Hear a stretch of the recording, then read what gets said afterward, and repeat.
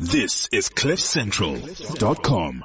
When we celebrate books, we celebrate activities, writing, reading, translating, publishing, which help individuals to raise and fulfill themselves. And we celebrate this in a fundamental way. These are fragile freedoms. It is our duty everywhere in the world to protect these freedoms and to promote reading and writing in order to fight literacy, poverty, and to strengthen the foundation as peace, as well as to protect the publishing-related professions and professionals. My name is Subimboya Arnold, and welcome to Future CEOs, and this is the Power Woman segment. And it is of a privilege, and she came in here rushing because it was breaking news, to introduce to you the groundbreaking Power Woman for today, and that is Mandy Wiener. She's an author, a writer, a journalist, and so much more. But I think most importantly, mom and wife. Welcome to the show. Thanks so much, Luby. Great to be here. How are you doing? I'm good. Lots going on. I know. There's breaking news and I'm juggling my phone and all sorts of things and busy and getting photographs of my children on their way home from school. You know, lots going on. All going on at the same time. You heard me introduce that little excerpt that I got from the educational kind of profile that I love to do. What did you think of just professionalism of what you do? So look, obviously it's really important, what we do in terms of exposing the truth and, pursuing, I suppose, justice in a way, although we're not law enforcement officers or prosecutors or anything. The whole concept of journalism is, something I'm very, very proud of. And you always say to upcoming journalists or wannabe journalists that you should rather study law than journalism. Yes, I do. Why do you say that? My journalism professors hate me for this. I'm sure. Yeah, I don't know. I always just think that it's always better to have a speciality or an expertise in a particular field that you're going to be in. So if you want to go into financial journalism, go and do a BCom. If you want to go into legal journalism, do law. If you want to do health journalism, get a BSc. Because then at least you've got that basis, that underlying kind of groundwork. I think that's you learn a great deal when you're studying journalism, but you learn far more on the job. You learn so much more when you're sitting in an actual press conference. You've always said that. Yeah, so showing up, doing the hard work, getting your hands dirty. Exactly, and the only way to do this is, the whole Malcolm Gladwell 10,000 hour story. It's literally being out there, putting in the starting hours. From the bottom. Yeah, I started off writing traffic on Highveld and 702. Yeah. Literally writing traffic bulletins for Harry Sideropoulos and Aki Anastasiou. And call screening overnight. So I would go into the studio at 2:00 on a Saturday morning and go and call screen until 5:00 and then go to sleep. Is that the very beginning? Yeah, that's how you get a foot in the door. And that's the best way to do it. And then you volunteer for every single thing possible. You stick your hand up every single time something happens and you rush out to every breaking story. I know you're a groundbreaking author and writer and journalist. So books like Behind the Door, Killing Cable, My Second Invitation, your latest Ministry of Crime.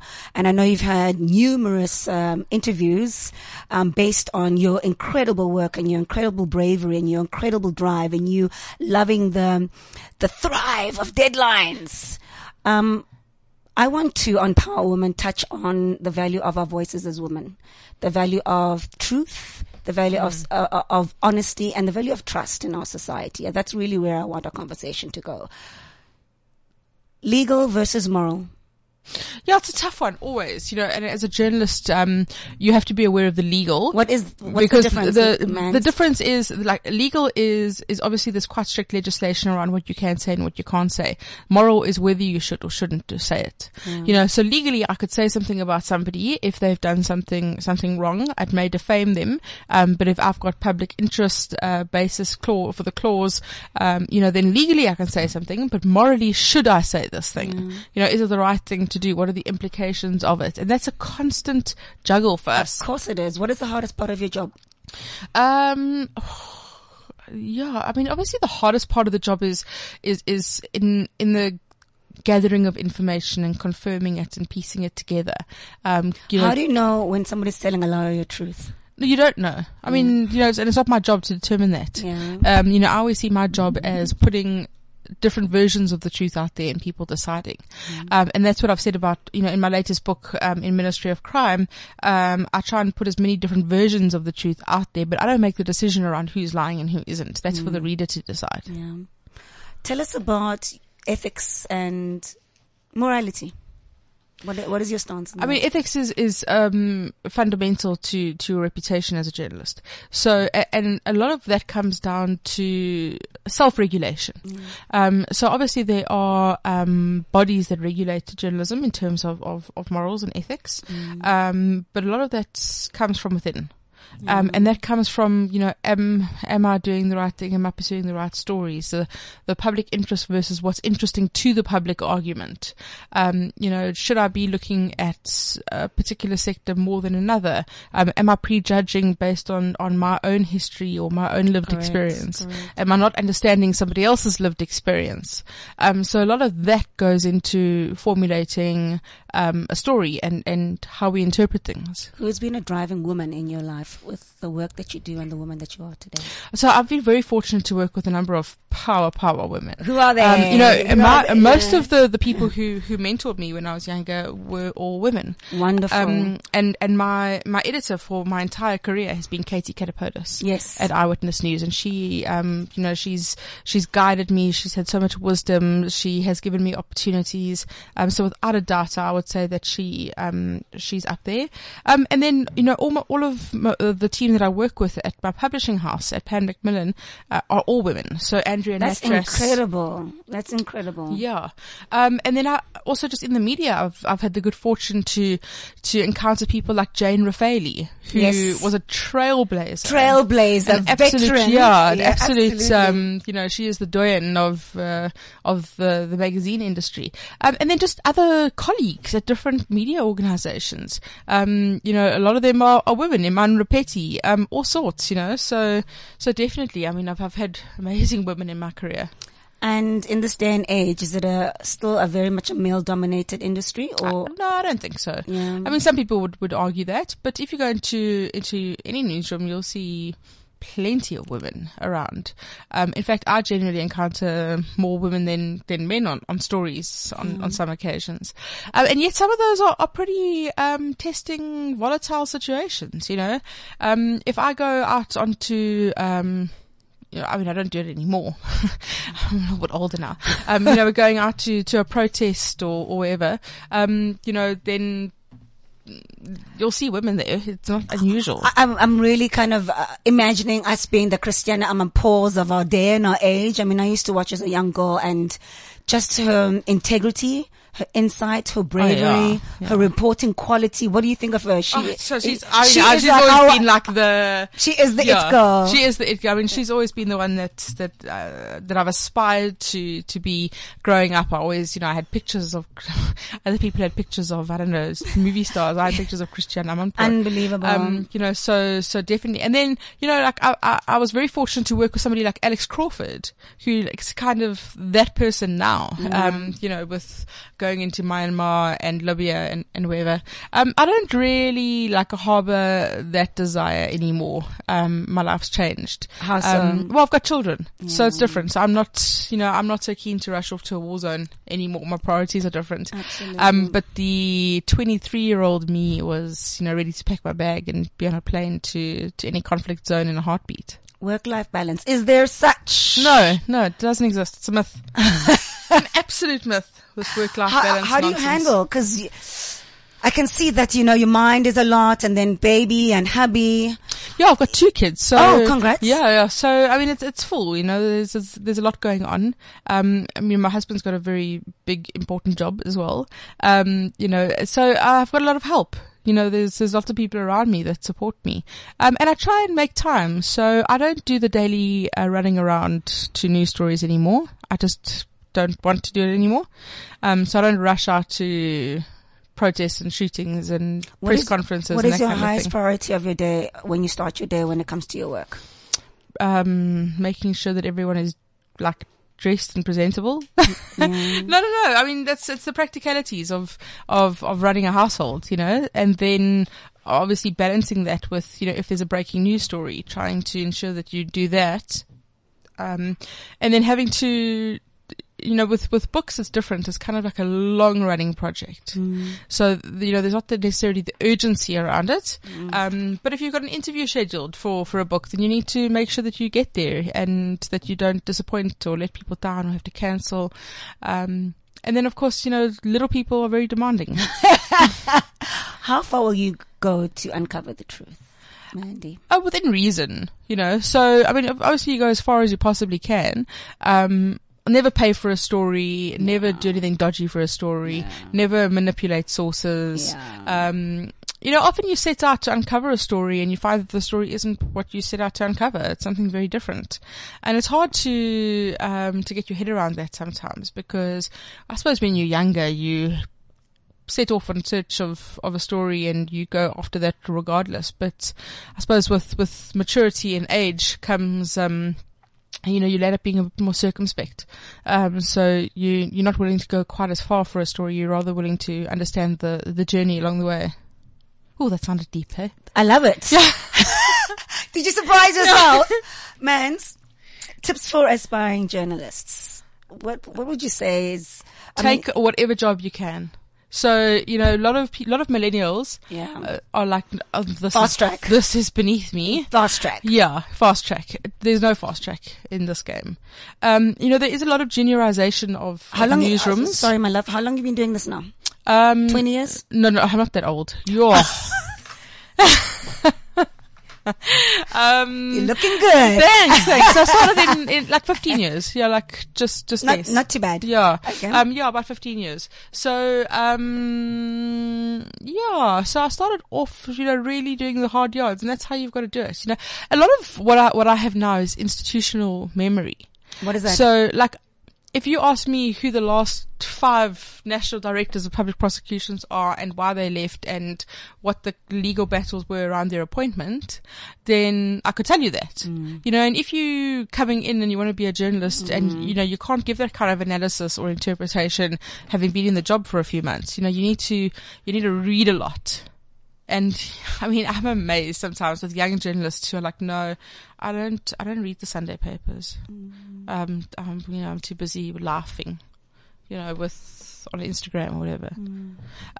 So you've got to read a lot. You have to really, and your scope should be varied. Yes, should be very varied, and you have to also go back and research history.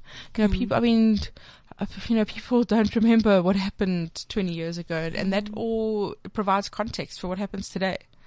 We write history as we speak. Yeah, of course. And as journalists, you also have a front row seat to history. And, Correct. we write the first draft of history. Correct. So it comes with great responsibility, and you have to get the facts right. Just quick fire. I'm going to say a word and you tell me exactly what pops into your head. Okay. Curiosity. Killed the cat. Enlightenment. Enlightenment. Yeah. We'll move on. Yes. Confidence. Sorry. Confidence. Yeah. Comes with experience. Guts. Trusting your gut. Instinct. Guts. No glory. Love it. Purpose and passion. This is very deep, hey? I like it. I know, but this is just not my vibe. Is it not? Hey? Welcome to Power Woman on Future CEO. Thanks. Okay, let's go back a bit. What is your current must-read book and why? So I can say what I've just finished reading. Yeah. So I read this incredible book called I'll Be Gone in the Dark by Michelle McNamara, who was a crime writer who had a true crime blog, and she was investigating this serial killer and rapist that she called the Golden State Killer. And the Golden State Killer was actually arrested about a month ago, but she died in 2016 in her sleep. And her book just came out now. She was actually married to the actor Patton Oswalt. Yes. So he helped finish the book, and the book just came out like a month ago. A few months ago. And then they've just arrested the guy. They reckon that the book helped to arrest the guy 30 years after all of this happened. I wish we were streaming live because you just light up when you're talking and describing this latest read. How has your profession kind of transformed and influenced you as Mandy? Well, I suppose it defines me to a degree. Yeah. People meet me and they're like, "Oh, what's news?" That doesn't get old. So people I promise I will never ask you Thanks. that. Thank you. Yeah. So yeah, I mean, I think that it definitely has defined me, and yeah, I mean, it's inherent in journalism. It's something that's in your blood. You know, there's no two ways about it. Fill in the blanks. Oh, this again. Yes. Yeah. I love playing games. Are you looking at the red light to see how much time we have? Yeah, I'm like, how much longer do I have to do this for? Stop it, man. Stop it. Books are... ... An opening to the world. Yeah. What you know for sure? What do you know Nothing. for sure? Nothing. We know absolutely nothing for sure. Tell us more about your company. Theory, practical, writing, training. It's Amandi Wiener Media. Tell us about that. So I mean, besides for what I do that I'm known for, I mean, I do a lot of media training, corporate media training. So I go in and spend a lot of time with executives, teaching them how to be interviewed, and how to get their message across and key messaging, and getting the most out of interview experiences.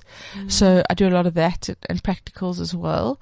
And I do a lot of corporate talks, you know, speaking, giving people behind the scenes insight into the criminal justice system, and also the importance of civil society and civic action as well. You know, so I do a lot of that for corporates. What are you willing to stand up for, Mandy? Justice, you know. It's always important to give people a voice. And that's a large part of what we do. You know, we are kind of the conduit for people to get their stories out there into the world.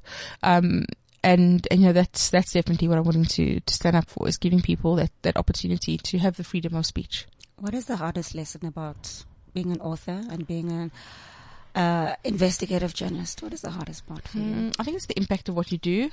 And the reality of that. So often, you know, when you're younger, you write stories and you don't think about the consequences. You know, whether they're negative or, and as you get older, you start to think more about that and what the impact is of what you do. So, yeah, that's definitely something that I think about a lot. What would you like tell us a little, let me go back. Tell us a little bit about your creative space in your home. You've got a study, you've got a beautiful place where you read your books. Is that where you find your solace? Is that where you find your creative juices? So had you asked me that question like 3 years ago, I would have said, yes, you know, I've got this beautiful study and it's like lined with books and it's all brilliant. The reality of that is that now that I have 2 small children, the 2 babas, I have to flee my house in order to work. So I end up writing in coffee shops and restaurants and reading elsewhere or late at night, because the reality of my life is very different. So most of my latest book was actually written in coffee shops and restaurants, because it's impossible to work from home, when you've got small children. They just want to come in and work on my laptop and sit on my head and color in and whatever else. So although that's quite a romantic notion, it no longer exists in reality. You want to just give us a brief oversight of, you know, your bestseller of note, The Ministry of Crime. Just give us a little a sweet session about that experience. So I mean, so what the book looks at really is 2 things. So the one is what's happened in the underworld in South Africa over the past 10 years. So from Keble to Krejcir to Modek and Lifman now. And then in parallel to that is kind of the story of the criminal justice system and the capture of the criminal justice system. So it's those 2 stories told in parallel.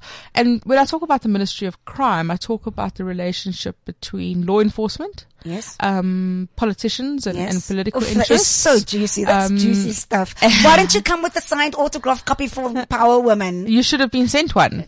We'll get onto that. We'll get onto that. Yeah, and criminals. So, you know, it's that kind of nexus between these 3 different worlds and how they intersect with each other. And, you know, how so many cops are involved with organized crime and that symbiotic relationship. You know, these like the high speed heists, robbery heists, apparently the hawks are all in there. I was listening to, you know, and it's trust, as I said, your truth and what we're experiencing and what is revealed to us by Yeah, so it public and comes down private. to, who watches the watchman. And we're supposed to have great faith and trust in the police. But the truth is many of the police officers are complicit in the crime. And there's a number of instances that I recount in the book where the people who are supposed to be investigating the bad guys are bad guys are themselves. Listen, have you ever been like, No. oh, I get asked this question all the time. do you? All the time. Finish Yeah. it, finish it for me. Jacques Paul style, have they come into your house on some listen, we want the documents. No. So, I mean, Cause you're very Jacques Paul, baby. No? I'm very what? Jacques Paul. Jacques Paul. Yeah. Yeah, I mean. Is that a compliment or a No, it's a compliment, definitely. Yeah. So, no, I've never had that kind of interrogation interrogation, no. do you fear for that? No. I mean, if you listen to Jacques Poe tell that story, he'll be like, oh, the one cop came in with a book and asked him to sign it. And his chef threw his laptop out the window. So. Yeah. I mean, it's not something that we really worry about. How do we get into publishing? How do we get our books published? What was your, tell us about people that have journey. my journey is not the normal experience. It's We very love that. different. Yes. I think it helped that I had a reputation already as a journalist. So I, spoke to someone who spoke to somebody and then I met with the publishers and I'd written one magazine article and they offered me a book deal. I mean, it doesn't happen like that in reality, So, the thing about being published is everybody has this glamorous idea of the publishing industry. And the truth is in this country, not a lot of people buy books, unfortunately.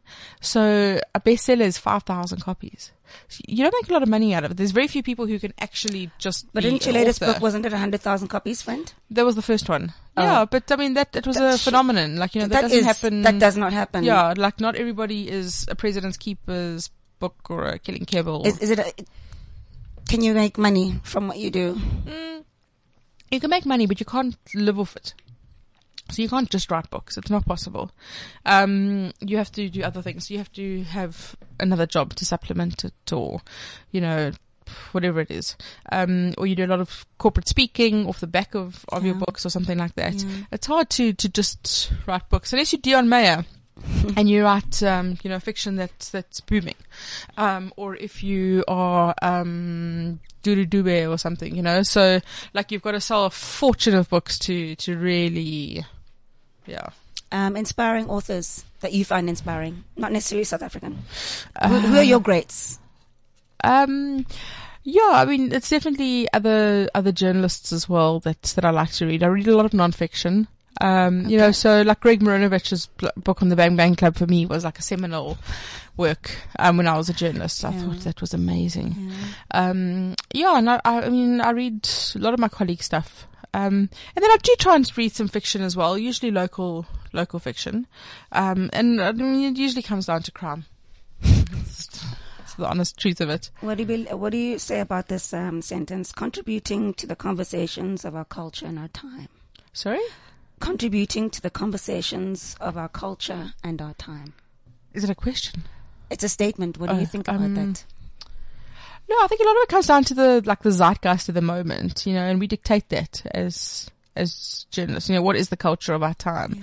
And I suppose it works both ways in that we define that by what we put out there into the media space, but also what people want defines what we put out there. I mean, if you look at the culture of our time and what journalists want to write about is often, war and serious issues, whatever it is, corruption, but what people want to read about is the Kardashians. That's the reality. So, I mean, that's the balance that we always have to weigh up. Is this public interest versus what's interesting to the public? And that's the culture of our time that you speak of. So wrapping it up with, Mandy Wiener right here on Power Woman section of our future CEOs. Last couple of questions. Where do you see yourself? Where's your growth? Where's your journey? I don't know. I'm just trying to be in the moment right now. I'm trying to be mindful and present, and kind of do what we need to do on this book. Yeah. And then I'll see, I'll see where the future takes me. Any last words of advice to aspiring journalists or entrepreneurs out there who really emulate to be the kind of writer and truth, ethical, impact-focused woman that you are? I think they just, people need to have integrity about what they do. Yeah. And as a journalist, you are only as good as your reputation. That's your currency, is your reputation. So, you have to be beyond reproach. You have to have integrity. You have to, respect people. You have to honor your word. You've got to be true to what you say to people. And that's fundamental. What's the biggest lesson and the hardest lesson that you've learned in your career about who you are? Such big questions you're asking me. You can do it. I think nothing disappears.